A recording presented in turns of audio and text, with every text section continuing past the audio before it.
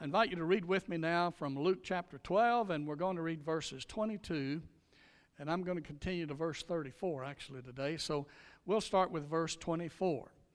Luke chapter 12 and verse 22, Luke 12:22. Luke 12:22. And he said to his disciples, "For this reason I say to you, do not worry about your life, as to what you will eat, nor for your body, as to what you will put on. For life is more than food, and the body more than clothing. Consider the ravens, for they neither sow nor reap, and they have no storeroom nor barn, and yet God feeds them. How much more valuable are you than they?" I really want you to hear what the Lord says there.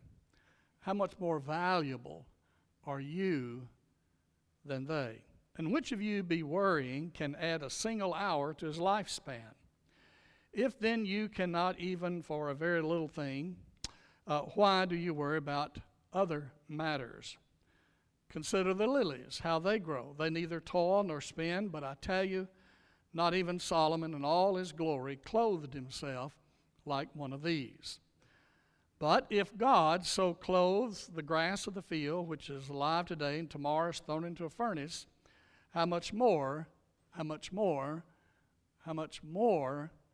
will he clothe you, O ye of little faith?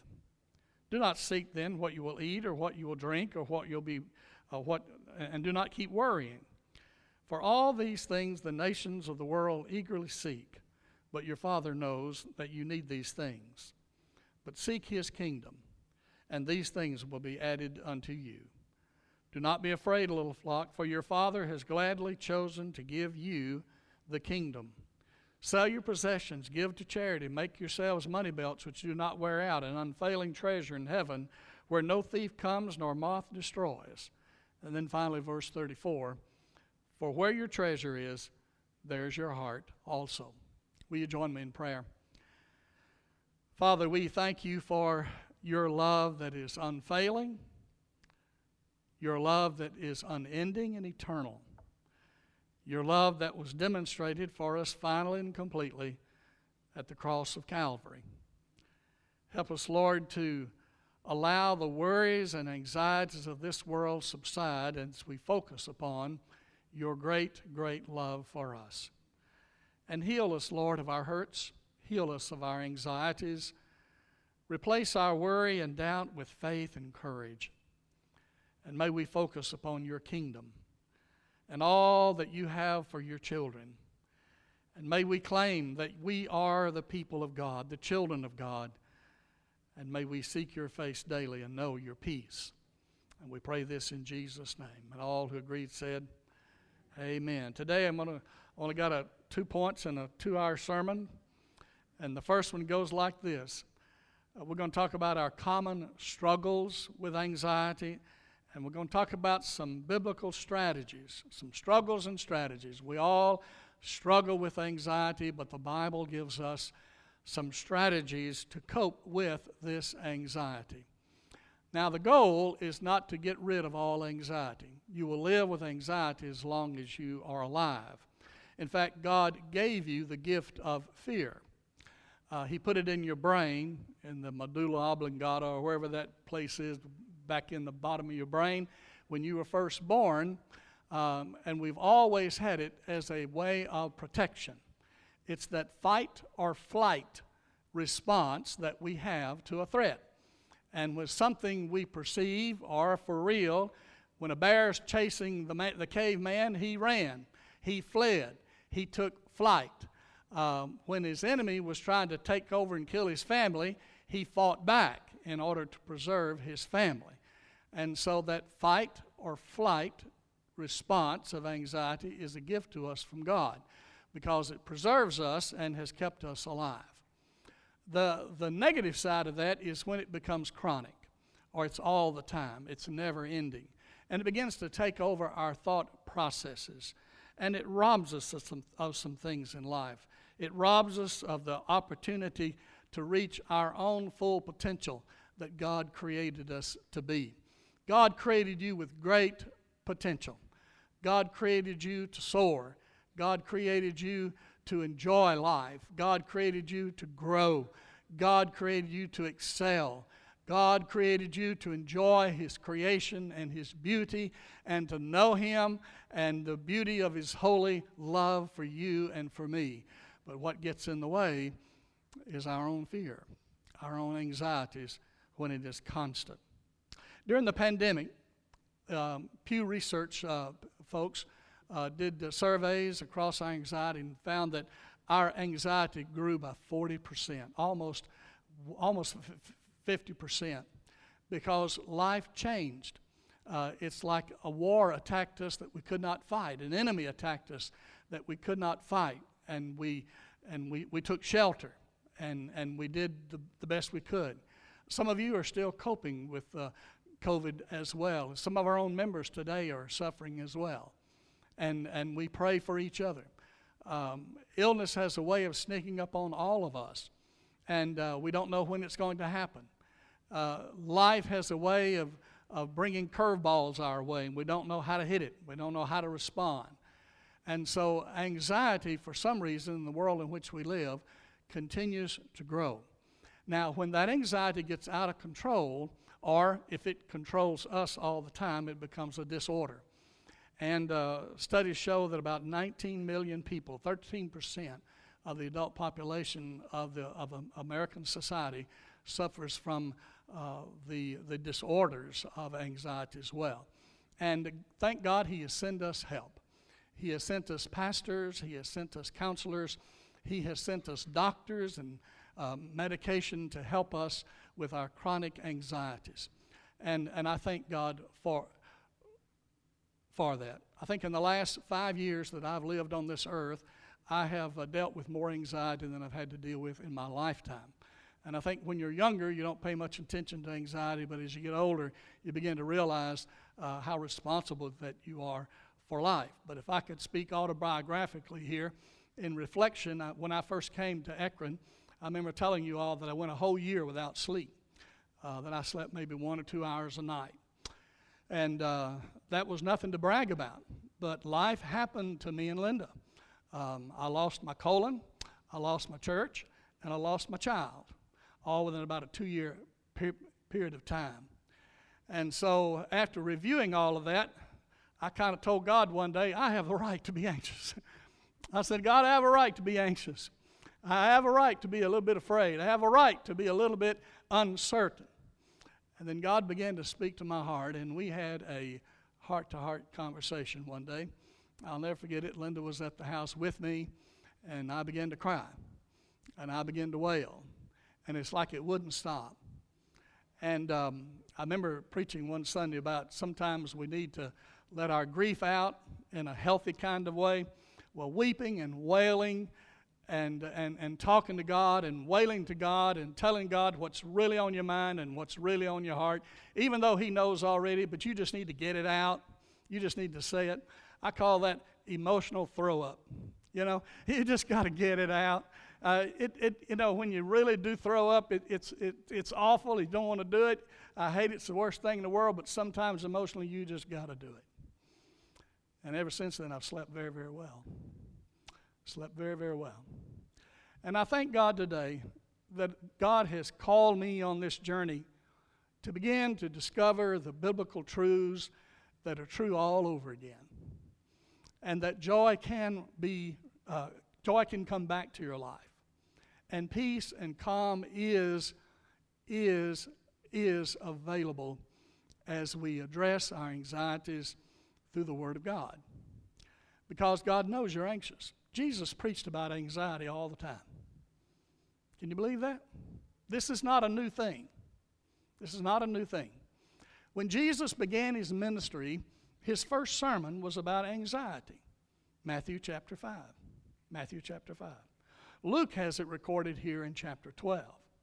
In chapter 5, in the Sermon on the Mount, Jesus said to the great multitudes, not just to the 12 apostles that He had chosen, but to the great multitudes, He said to them, why are you anxious? Now, of all the people that had a right to be anxious, like I told God one day, I have a right to be anxious, God. I have a right to lose sleep. I've had so many losses in my life. Jesus saw a crowd of people that went through a lot more than I ever did. And they were much more needy than I've ever been. And Jesus said to that crowd, you can have peace. You can have peace. Because your Father who created you knows about your anxiety. And He wants to give you His peace if you will let Him.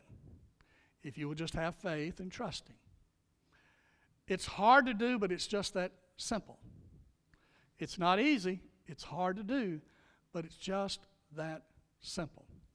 And so Jesus preaches here in this passage of Scripture, oh, ye of little faith. Now, He's not trying to run us down and make fun of us or shame us because we have anxiety. And if you're dealing with anxiety right now, everybody deals with anxiety at some level. I don't care who you are, how old you are, how young you are, it doesn't matter. Everybody lives with anxiety. It is a common emotional response that's been given to us by God so that we can protect ourselves or protect someone that we love or something or some idea that we treasure. Okay? So that's the good side. It's when it controls us instead of us controlling it that it becomes harmful. And the Lord knows that we are susceptible to letting our anxieties and our worries control us instead. And so let me share with you some of the steps we can take, some of the strategies we can implement.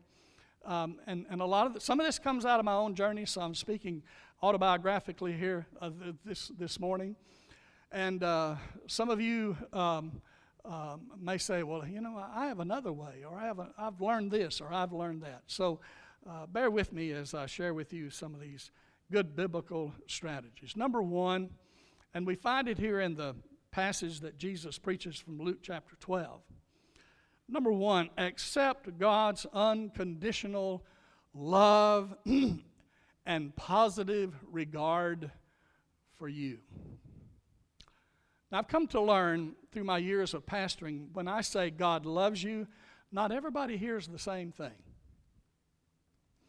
When the Bible says God loves you, some people hear this abstract word for love. That love is just something that's out there, it's an ideal, but I've never really experienced unconditional love. Maybe that's how you're hearing this. For some of you, when you hear God loves you, you think, well, my girlfriend loves me, my boyfriend loves me, my husband, my wife loves me, my children love me, I love my children. Is that what he's talking about? This love that God speaks of for you and for me is much, much deeper than any of those. And that New Testament word is the word agape, which means self-emptying. For God so loved the world that He gave. He gave His only begotten Son. And Paul, the apostle, said, this love is experiential. And it comes to us by faith. To meditate for a moment upon the deep, deep love of God for you and for me. Jesus, who was willing to leave heaven and the status of the triune God, came down here to earth as a vulnerable baby. A vulnerable baby. He emptied Himself, took on the human form, and was willing to be treated as you and I are treated, even unjustly. And yet He never turned back from His mission, His assignment from the Father, and that was to bear our sins on that cross, even though He was not guilty of our sin. And when it came time for Jesus to demonstrate that love, they rejected Him, and He knew they would. There was an incident in the life of our Lord with His disciples the evening before Jesus was to be crucified. When Jesus gathered with the disciples, and He took the bread and the cup, and before He did that, He took a towel. And with that towel, Jesus demonstrated something that only the humblest of people would possibly do. In those days when you traveled, you had sandals, roads were dusty and dirty, and when one sat down to eat a meal, the slaves were commissioned with the task to wash the feet of the guests. And Jesus said, I have come to serve you. and be like a servant slave to you. So I wash your feet. I wash your feet. Just that one act in itself demonstrates the very humility of our Lord Jesus Christ, who was willing to take a slave's role, a servant's role, a slave's role, even though he didn't have to. And he humbled himself and he washed the disciples' feet. He wants to wash your feet today. It's been a long journey for you. It's been a dusty road for some of you. It's been an uncertain road for some of you. And for some of you, your feet are calloused and hard. Life has hurt you so much. Life has wounded you. And you've run and you've fled, and there's a hardness in your soul. Not just the soles of your feet, but the soul of your heart. And so you've built this wall around yourself, these calluses, to protect yourself from any more injury. I can't hurt anymore, someone said to me, Pastor. I can't hurt anymore. I can't do this anymore. Some of you feel like giving up. And some of you have kind of isolated yourself from the other Christians, the other disciples, the other followers of Christ, and you found yourself very alone in those calluses, those callous places in your life. And Jesus comes to you this morning and says, I want to wash your feet. I want to anoint you. I want you to be healed. I want you to have a new reason for living. I want you to have a new zest in life. I want you to pick up your feet another day or two and walk a little further with me and follow me all the way to the end of your life, because I've been faithful to you. It's humbling to wash another person's feet. It's even more humbling in our society to let someone wash your feet. Folks, it takes humility to admit that we're hurt, to admit that we're in pain. It takes humility to say, I can't do this life. I don't know how to get to heaven by myself. I'm not worthy. Jesus, will you wash my feet? Will you cleanse my soul? Jesus, will you forgive me of my sin? And would you be in charge of my steps, my walk, my future, my direction? And Jesus says, that's what I want to do. I want you to follow me. I'm the way, I'm the truth, I'm the life. No man comes to the Father except through me. Would you follow me? Would you trust me? Would you put your eyes and focus upon me? Because, folks, that's where we get our peace. Right before Jesus ascended, he said to those same 12 disciples, my peace I give unto you. My peace I leave with you. That's the beauty of God's love. And that doesn't even count the number of times that they mocked Jesus in public, the number of times they beat him in public, the amount in pints of blood that Jesus lost, the back of his back, how it bled and how the blood ran down and spilled upon the ground long before he was even nailed to the cross. And then they raised him up on that cross. And there he died. He could have called 10,000 angels to relieve him of that distress. He was even offered bitter wine as a way of not feeling the pain. But he refused. He felt your pain. He felt my pain. He felt our rejection. He felt our hurts. He felt our suffering. And he experienced our death. And Satan himself thought he had won. And the truth is, the love of God was demonstrated once more when Christ was raised from the dead. Arise, my love. Arise, my love, the song says. Death no longer has a hold on thee. Arise, arise. And Jesus was raised from the dead. It's that same Jesus that says to you and me this morning, I love you, and I don't want you to be anxious. I want you to trust me. I want you to trust me. There's a passage of Scripture in the Bible that has become my theme verse. When I was first called to preach, I was in about the 11th grade. And when I was called to preach, God gave me a Bible verse. And there was a lot of losses going on in my life at that time. My mom died. Dad sold the old home place, so I lost what I knew was home. I lost my mom, and life just was upside down. And the verse of Scripture God gave to me was Matthew 6:33, the same Sermon on the Mount that said, seek ye first the kingdom of God, and all these things you're worried about will be added unto you. Just the same as Jesus spoke here in verse 31, chapter 12 of Luke. But since I've gone through this experience of anxiety and not sleeping, God gave me another verse. It's Isaiah 26:3. And it says this, you keep him in perfect peace whose mind is stayed on thee, because he trusts in you. And that's the message of God's love today. To keep our mind stayed on God and his demonstration of love for us. Jesus said, you're worth this. Now, everybody in your family,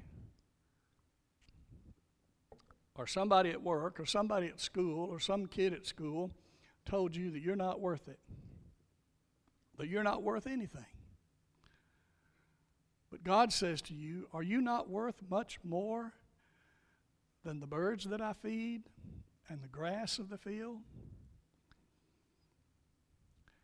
God says you're worth it. You're worth dying for.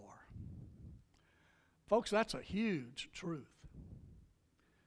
In fact, you can say, I am complete and whole in mind and spirit through Christ. In fact, you can say, through Christ, I am courageous and I am victorious. Through Christ, I am peaceful and serene. Through Christ, I am worthy and valuable to him. Through Christ, I am peaceful and calm. These are words of prayer. And when anxiety creeps up again, it's a call to prayer. It's an invitation from God to say, hey, it's time to talk. It's time to get the facts straight. Yeah, this worry and this fear appears it's going to get you down. It appears it's going to defeat you. It appears like it's going to win. It appears overpowering. It appears like a dragon. However, the truth is, I have overcome the world. It's time to talk. Prayer is the bridge between panic and peace. Panic and peace. Bridged by prayer and faith, we can step across from panic into God's peace. Kind of reminds me of a silly story I heard the other day. Going to be a wedding. The bride was nervous. She was very, very anxious. Her hands even kind of shook a little bit. I find that brides do three things before they get married. One will either giggle and laugh, and the other will just cry and cry and cry, and the other will just freeze. And this little bride had just froze. Her anxiety was just out the wazoo, and she just froze.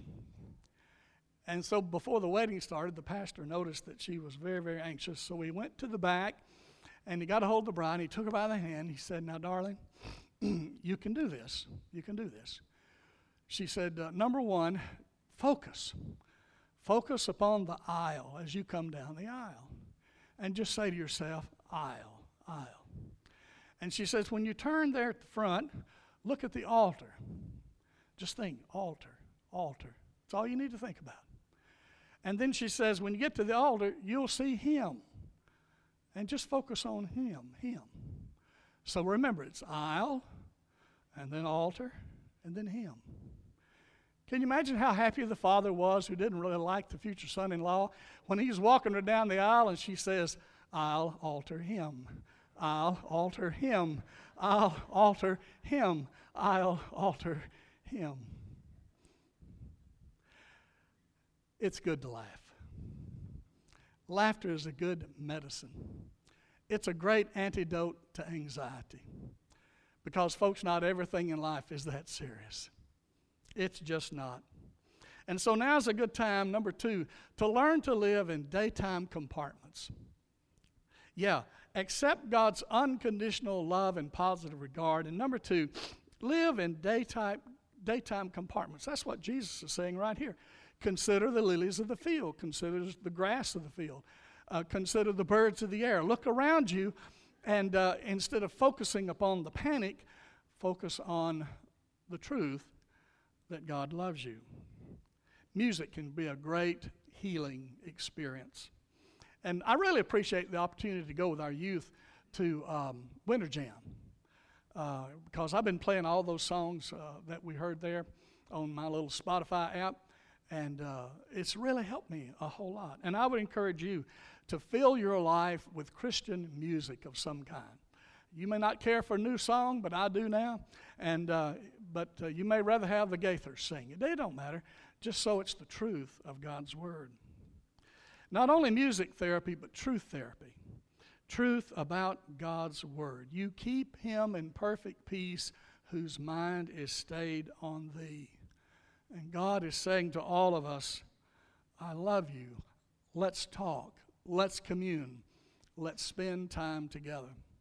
The other Wednesday night, we talked about standing on the solid rock, that Christ is our solid rock. I read a phrase one day that said, when you're at rock bottom, you know, we hit rock bottom sometimes in life. When you hit rock bottom, you can stand on the rock. Christ is at your rock bottom, and you can stand on him. Remember, 2 things you need to remember today. 1, God loves you. God loves you. Let's say it together. God loves me. Say it with me. God loves me. God loves me. Point to your neighbor. God loves you. God loves you. Remember, 2, the goal is not to obliterate or do away with all anxiety, but to manage it. Because the gift of the Holy Spirit is called self-control. And you have the power through the Holy Spirit of God to manage your anxiety. That's Bible. And that's the 3rd point. Focus on the kingdom of God in your life. Jesus said, seek first the kingdom of God. Now, when you think about the Apostle Paul, he had every reason to be anxious. Listen to some of his history. He was shipwrecked. He once spent a full day and a night in an open sea. Now, that's very dangerous. But Paul experienced that. He had been stoned. He had been scourged. He'd been beaten with fists and rods and beaten with words. He had been the focus of riots and death threats. And after one harrowing near-death experience, he was snake-bitten but did not die. His focus, his energy, his resilience were nearly frightening because he always recovered. In fact, the only thing that seemed to discourage Paul were the problems of his young churches. And so Paul would say to the church at Philippi that he was trying to help, be anxious for nothing, but in everything with thanksgiving and petitions and prayers, let your requests be made known to God. And the peace of God, which is incomprehensible, will guard your heart and guard your mind in Christ Jesus. This is the peace that's available to you by faith in Jesus Christ. And if you've not yet given your life to the Lord, today is your opportunity to do that. We're going to sing a hymn of response here in just a moment. And when we do, would you just pray this prayer, Lord, I give my life to you. Some of you here have not received Christ yet as your Savior and your Lord, and you know you want to, Well, today is your day of salvation. Today is the opportune time for you to come. If you desire to unite with our church from a sister church, we invite you to come as well. Let's stand together in the spirit of prayer.